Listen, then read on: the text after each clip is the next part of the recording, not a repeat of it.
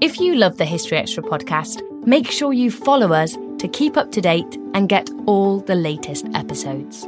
Thanks for your support, and I do hope you enjoy this episode. Welcome to the end of Roman Britain, a History Extra podcast special series.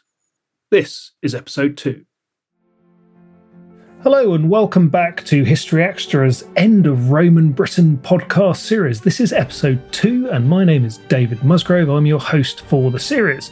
In the first episode, I took you to Chedworth Roman Villa in a quiet corner of rural Western England for a look at a recently unearthed mosaic that seems to suggest that some people, at least, were trying to carry on a Roman way of life a few decades after the traditional end of Roman Britain.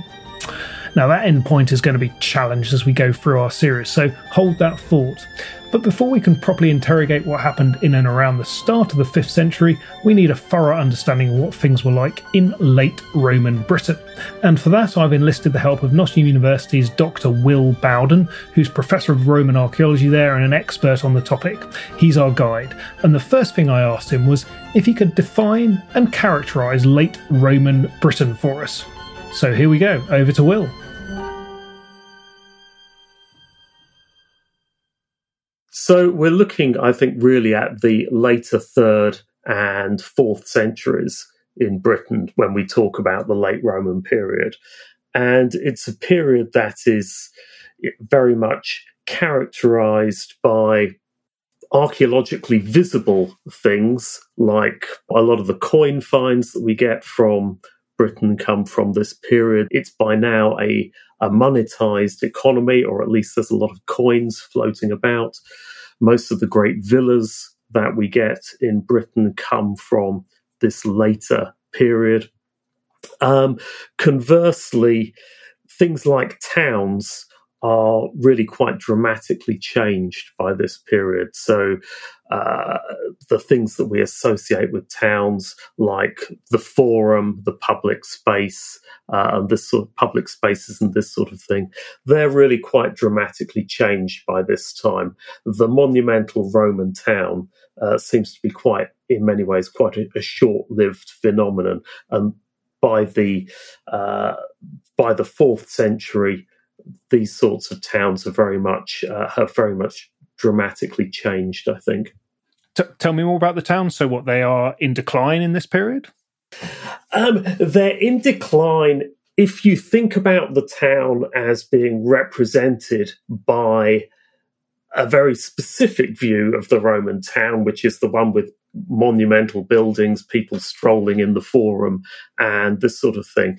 In some ways, I think this never really takes off in Britain in the same way as it does elsewhere in the Roman Empire. And so we've got quite a short moment, really, in the 2nd century where towns start developing street grids, public buildings, and this sort of thing, and start assuming a slightly sort of monumental form. But really, that is changing quite significantly by the later 3rd and 4th century. So, for example, a number of the fora of Roman Britain, and the forum is the principal sort of government building, government complex, public meeting space.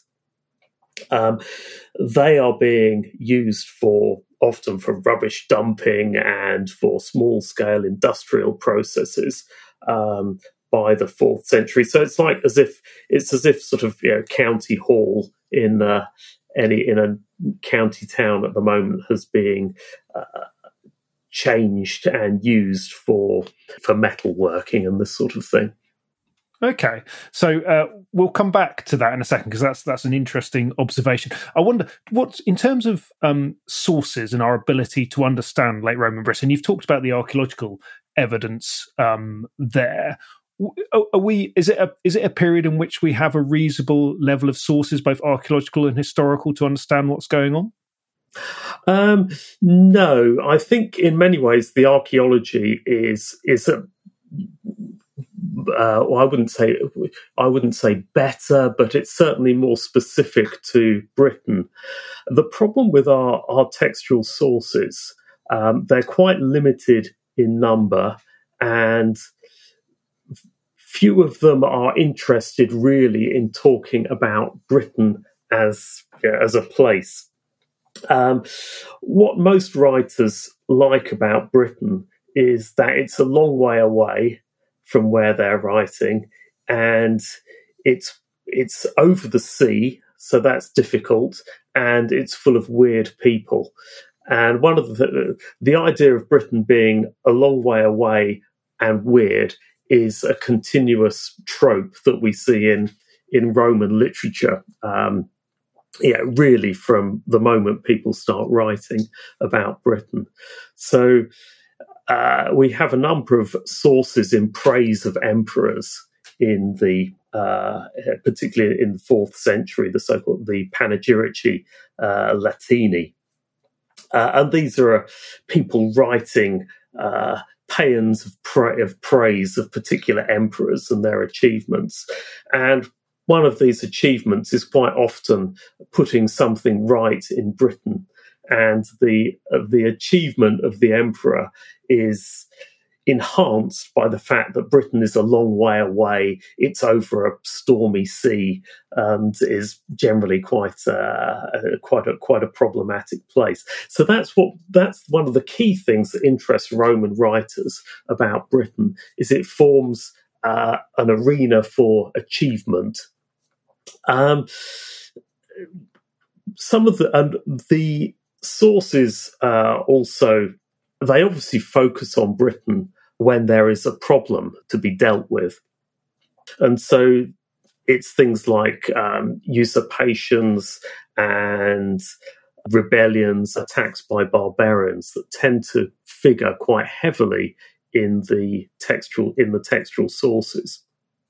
And because that's the moment when Britain impinges on the consciousness of these of Roman writers. But it's also worth remembering that we have a very limited number of sources that actually discuss Britain, and there are certain periods of time that are that see more attention than others. But this is the big problem with the late 4th and 5th century, in that the sources are very limited and tend towards a picture of catastrophe, which is often not quite borne out by the archaeological evidence. Just going to take a pause there and play back a quote that Will said in that last answer. The sources are very limited and tend towards a picture of catastrophe, which is often not quite borne out by the archaeological evidence.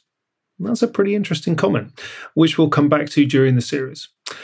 But I wanted to know if we do have any voices surviving that could be described as directly from late Roman Britain. So back to Will for an answer to that.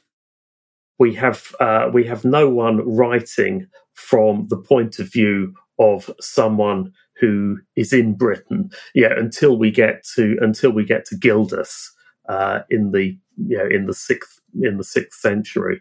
So nothing is being written from a British point of view. Okay, so we're hearing voices from afar talking about what they see about Britain, but not very many voices specifically talking about it. And we've got archaeological evidence, which is, I guess, somewhat patchy in some places. Give us the political framework for the period. What sort of things do these distant voices tell us was going on in Roman Britain, I guess, in the wider empire during this period? Well, it's a period of often of political turmoil, and from the later third century, we have a system of government in which the empire is divided into two. And so we have an emperor in charge of the Eastern Empire and an emperor in charge of the Western Empire. And those emperors they're the Augustus, and then they have a junior emperor called a Caesar. who is supposed to take over, and the Caesar is supposed to take over from the Augustus after a period of time, and it's supposed to ensure an orderly transition of power. But what happens is that these you start to get any number of different claimants to the imperial throne, and these so we have numerous people claiming the imperial throne, and quite often fighting each other. Britain plays quite a big role in this. It's described later by Jerome as a land fertile in tyrants. So Britain seems to be throwing up quite a lot of these usurpers. And that's probably because it has quite a large military garrison, and it's a garrison which is a long way from Rome. And obviously, these forces, they support their own leaders. And so we have a number of usurpers coming from Britain and being declared as emperor, and then often going off into Gaul and either becoming successful for a time or being defeated by the incumbent emperor. So it's a period of political turmoil, certainly, or at least that it's political turmoil that gets emphasized in our sources. Would you say that Roman Britain was still in some ways felt like a frontier province, in this period? Obviously it had been part of the Roman Empire for several centuries by the time we get to this. But you mentioned it was heavily militarized still. Does it still have that sense of being the outer extremities of the empire, which physically it was, clearly? It's very much integrated, I think, into the empire. And one of the things that Britain is really doing in this period is functioning as a key part of the supply chain of the Roman military. And so we've got pretty good evidence that both textual and archaeological, that Britain is supplying the Rhine frontier of so supplying the garrison on the Rhine frontier with cereals, possibly meat and other products. And so Britain is absolutely crucial to the Western Empire in that sense. But the fact that it's always across the channel, I think that does put it on the mentally and of course physically on the edge of the Roman Empire. And we also, I think, have to remember that when we think of what we tend to think about as Roman Britain, really constitutes, between a third and a half of the British mainland. So there's quite large sections of Britain that are never really participating to the same extent. The southern and central parts of Britain are. That's a good point. Could you perhaps just characterise a bit more fully for us the different way of life across Britain generally? So you've got the southern area where perhaps it's more Romanised, and the north where things are a little more militarised. Perhaps, I don't know, how would you describe the differences geographically in Britain? Okay, so we've got a zone which is the southern part and the central part of the country. So we've got the southeast, then we've got places like Wiltshire, Oxfordshire, and then a sort of eastern half of the country. And that produces most of the things that we sort of tend to associate with Roman Britain. So towns, villas, extensive use of initially imported pottery, and then other types of fineware material. Also, probably the places that are participating most in terms of new forms of changed forms of diet and consumption. So that's the things that turn up in all our textbooks as being Roman Britain, and when you study Roman Britain at school or whatever, that's the bit that produces the pictures that you see of things that are Roman. But we've also got other parts of the country which are doing really quite different things, but I think which are still equally important.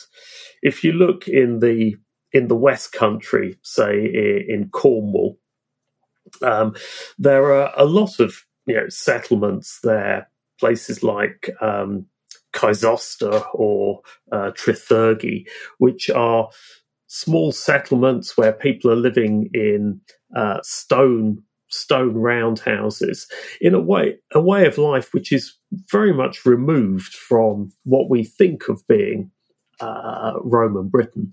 But they are still in receipt of imported materials, still using non-local pottery. So in some ways, I think it's a conceptual thing.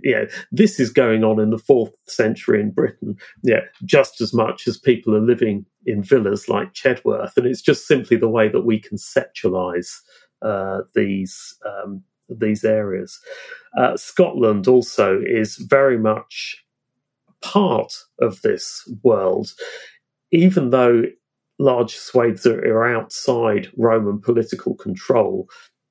There is still a lot of Roman material, particularly silver coinage, going into Scotland, and playing probably a key role in how people in Scotland are they're using this types of material for their own purposes in constructing sort of political and social relations. So places like Scotland and Cornwall, which tend to be left out of the general appreciation, I suppose, of Roman Britain, are still very much, I think, a part of it, but just in slightly different ways.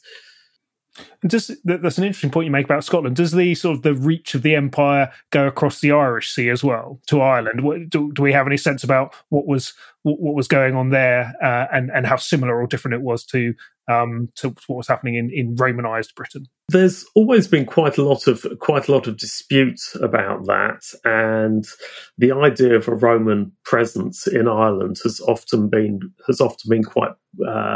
quite politically charged in Ireland. But there's certainly increasing evidence, I think, of material making it across the Irish Sea, and as we get into the 5th and 6th century, a little later, we're certainly seeing a network in which Ireland and the west of Britain are very much connected. Let's just take a moment of pause here. Will's given us a good picture there of where Roman Britain was and where Roman Britain wasn't geographically. But I want to get a better understanding as well of how Romanisation impacted on Britain's social strata. As we go through this series, you're going to hear several of our experts talking about different reactions from the elite part of society versus the rest to changing circumstances through the 5th century. So I thought it'd be useful to check in with Will now to see if it is a reasonable assumption to imagine a society in late Roman Britain which was wildly unequal. Yes, I think that's a reasonable assumption to make. One of the problems that we have, of course, is that there are only a relatively small number of people tend to be the most visible in both textual sources and in archaeological sources. So it's the richest people that often leave the largest traces, and leave the traces that traditionally were the subject of interest for archaeologists. So for a long time, people liked digging villas and things with mosaic floors because they looked nice and they could be fitted into the scheme of things by which we understood the political history of Roman Britain. And also, frankly, they were easier to find. A villa leaves a much larger archaeological trace than a settlement that is made of much less permanent materials. So there is a certain number of people who are doing extremely well out of it, and some of the wealth that turns up in Britain in things like the hoard evidence, we're talking really enormous quantities of silver, silver particularly, but also gold. And so, certain people, wealth is really concentrated in the hands of a certain fairly small number of people. Right. So we've got a period where things are changing. Clearly, you've talked about towns feeling a bit different in terms of what's going on in them. What challenges are people in Roman Britain facing during the course of the later 3rd and 4th century, and how are they addressing them, do you think? In terms of challenges, I think we have to be a little bit wary of seeing the picture extrapolated from the textual sources of continuous political unrest and the attacks from people from beyond the frontiers. I think it's quite likely that although the emperor may have changed on frequent occasions, it's quite likely that many people might not have actually noticed this. They might have noticed when a new head popped up on the coinage, but in terms of the actual effects on people's lives, I think that might have been. We have to be wary of overstating this. I think possibly the real challenge that people were facing is the need to supply a large military machine, both on the northern frontier of Britain and, as I say, also on the Rhine frontier in Gaul. And I think it's very clear from the archaeological evidence that quite a lot of what is happening and what is archaeologically visible in Britain is connected with that military supply network, and so I think it's clear that from the archaeology, certainly of this central and southern British area, that a lot of what is happening in Britain is really tied in to that supply network, and I think that is clearly going to be quite an economic burden on the province. So people might well have been living fairly sort of stable lives, unimpacted by the political turmoil that textual sources speak of, but burdened by having to produce an economic surplus to support the military machine of the empire. Yeah, I think that's right.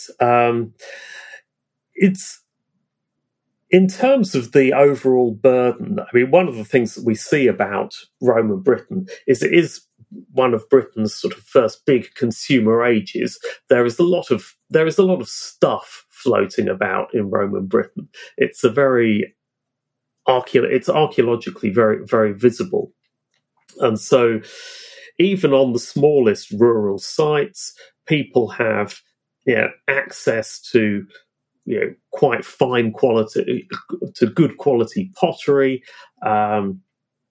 There are items of dress jewellery floating about, and so certainly I think it's a system that also introduces and sustains a certain way of life across the parts of the province. As I say, for the people who are enslaved or living at the bottom end of the social scale, they tend to be less visible. But there's certain parts of the cemetery evidence, for example, that increasingly suggest that parts of the country, particularly these more militarized areas, are subject to, there's some evidence of pretty harsh judicial processes going on in places like the Fenlands. There's evidence of quite a lot of evidence of decapitation burials and this sort of thing, which have been interpreted as representing judicial killings. And so I think there's a sense of harsh justice present, also certainly in parts of the province. So this question is one sort of born with historical hindsight and therefore probably ridiculous. But is there any sense that there is any movement towards disengagement from the empire during the 4th century?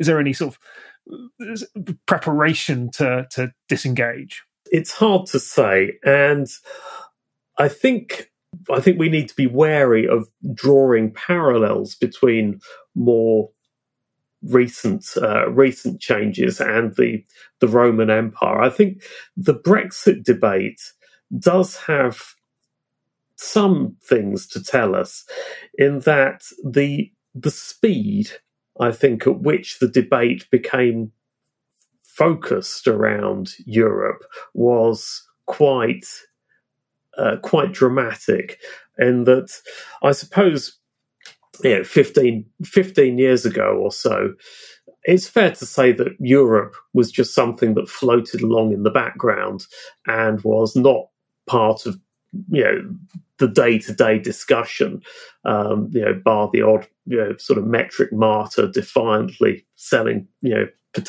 pounds of potatoes on the marketplace. But very rapidly it became a central issue.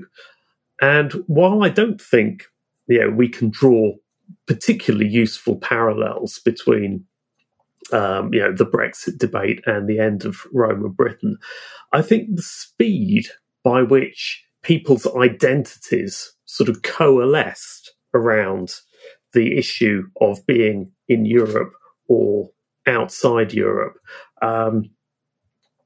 is perhaps quite instructive for us.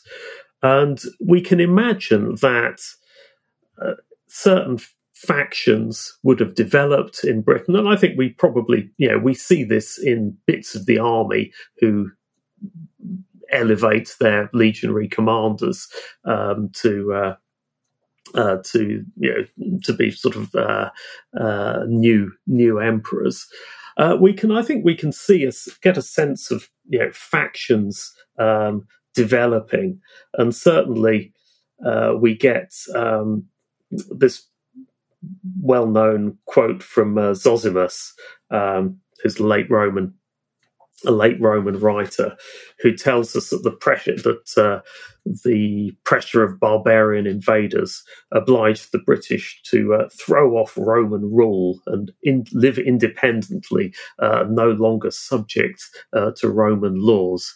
So, and some people have argued that there was almost a kind of peasants' revolt, if you like, against the imposition of against the sort of the tax regime, and the sense that the advantages of being part of the Roman Empire were no longer obvious. Although there's very much debate around the extent to which that was the case. So Zosimus was writing in the early 5th century, wasn't he? That's right, yeah. Okay, so where do you stand on this debate? Was there a dramatic dislocation? You just made a very interesting point that things change very rapidly. Do you see something significant happening at the start of the 5th century? Yes, I think I would see something fairly significant happening at the start of the 5th. I mean, what we have to be really careful of is that archaeologically the change is extremely visible, and we go from a period in which there is, for example, a lot of very well made hard-fired pottery, mass-produced, being circulated around Britain, and quite widespread use of coinage, which is also pretty prevalent in Britain throughout large swathes of Britain throughout the fourth century. Really, that all disappears in the first sort of couple of decades, really, of the 5th century. And for archaeologists, that creates an enormous problem, because we move from a period in which we've got loads of really nicely datable stuff, things that happen in the 4th century, we can normally place archaeologically within a sort of couple of decades, which is great archaeologically. And then we move straight into the 5th century, into a moment where all this stuff really disappears, or at least dramatically diminishes. And so I think probably for archaeologists, it creates a highly visible problem, and we may overstate the impact of it. One of the interesting things about the loss of coinage, coins really stopped coming into Britain from about 402 in large numbers, although small numbers trickle in after that. And by and large, people seem to stop using coins. And I think that's quite interesting, in that it's clear that for most of the Roman period, people got by without using coins. There's a big sort of explosion of coin usage in the 3rd century. And so people use coins for various things, pretty enthusiastically, for, say, a century and a half. And then they stop, and they're clearly getting by without them. I think Britain probably dropping out of the economic system of the Roman Empire, and that is an economic system, as I say, predicated on military supply. I think that has a dramatic effect on the sorts of things that we as archaeologists find and tend to study. But whether that effect is actually overstated, I'm not sure. But certainly there are sort of really quite dramatic changes from the 5th century onwards, and not only in material culture, in pots and coins, but then slightly later on we also see changes in diet, and changes in other sorts of behaviour. So I think it's pretty dramatic. I think the idea of the sort of long 5th century in which sort of Roman rule more or less continues, but in a way that's very hard for us to see. I think in some ways that's quite tricky. But we should also see a country that is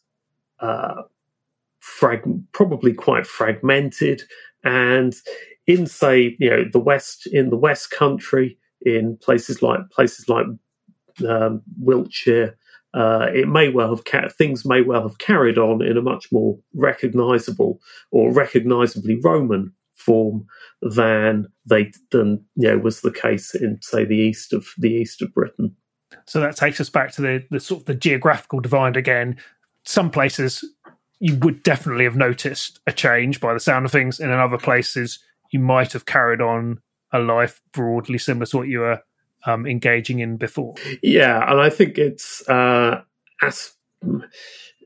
certainly in the west of Britain, we see people, even in the 5th century, I think, adopting a sort of new Roman life. So you've got places like again, Cornwall, where you see the emergence of people using inscriptions to a much greater level, and also in receipt of imported material from the Eastern Mediterranean. And this material, is turning up in even at sort of quite rural sites. I think a regionally varied response to what's to the changes of the 5th century is something that's really quite apparent.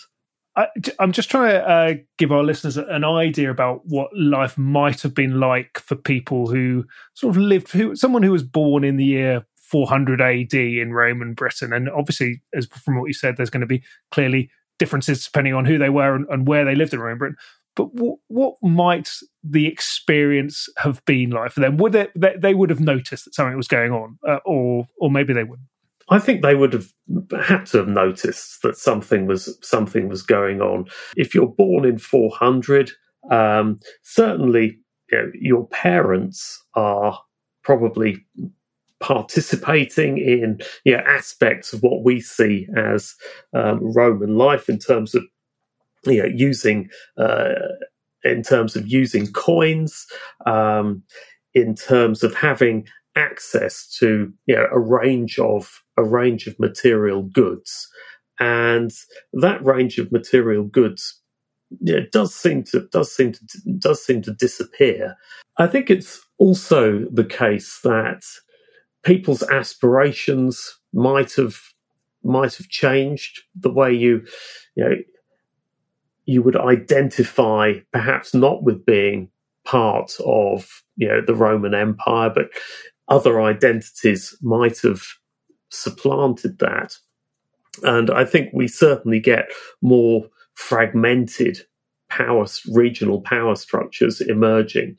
And so your allegiances may have been much more local than they would have been, say, in the 4th century. I think in the mid 4th century, most people would have in Britain would have accepted that they were part of that Roman political structure.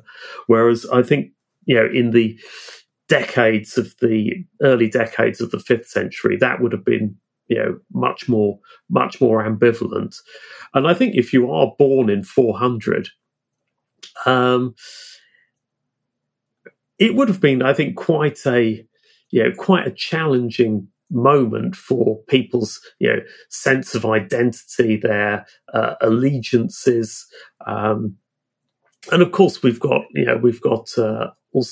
religious change as well through this period, which adds another layer to it. So I think we're getting a whole range of different and new identities perhaps emerging, and I think that may well have been quite challenging for people.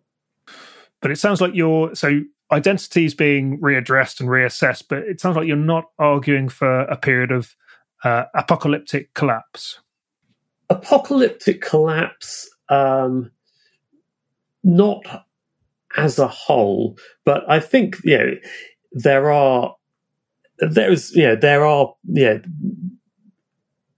probably incoming groups of people in the 5th century, and we know that immigration causes issues, and it's certainly likely that for many of the people living in the early 5th century, there may have been episodes that would have been pretty bloody and unpleasant. I don't think we should overlook that. That said, the evidence of wholesale burning, massacres, and this sort of thing remains conspicuously absent, I think, from Roman Britain. But I don't think we should underestimate the extent to which these sorts of changes can produce some pretty unpleasant outcomes.